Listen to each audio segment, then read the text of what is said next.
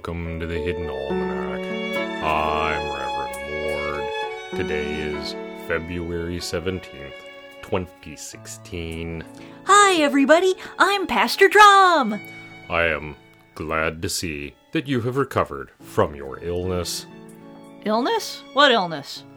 Yesterday, you came out of the bunker, whispering about your head and loud noises, and threatened intern Steve with something. I was hungover, and Steve was whistling a cheerful tune. No jury in the world would convict me.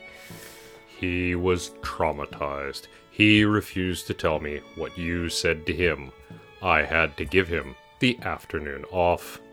Yeah, some people have a hard time when somebody who looks like their grandmother tears them a new one.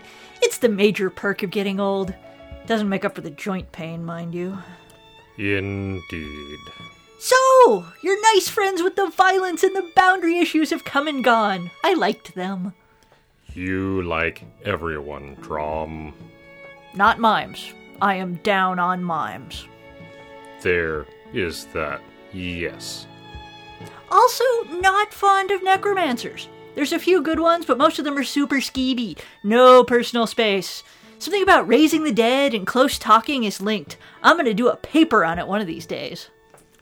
Published by Scarlet Wombat Publishing, no doubt. Of course. You want to peer review it? Not particularly. Great! I'll pencil you in.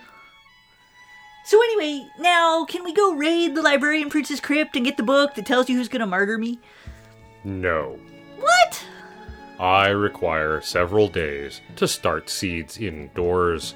This could be a lengthy trip, and I do not wish to return to stunted tomato transplants. I could be impaled, Mord.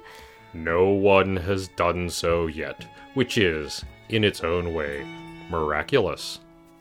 In the garden, the first crocus has bloomed. It is a tiny reminder of spring.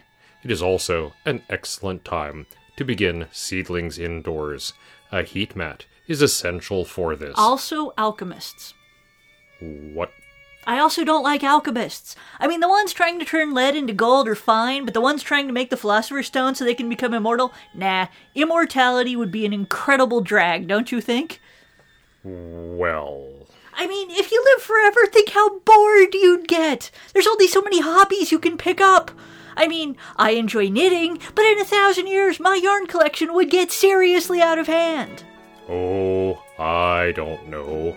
One might take up gardening, look forward to hellebores, learn to take pleasure in the return of spring. I'm not buying it, Mord. But that doesn't mean I want to get impaled. Go start your seeds. We've got graves to rob.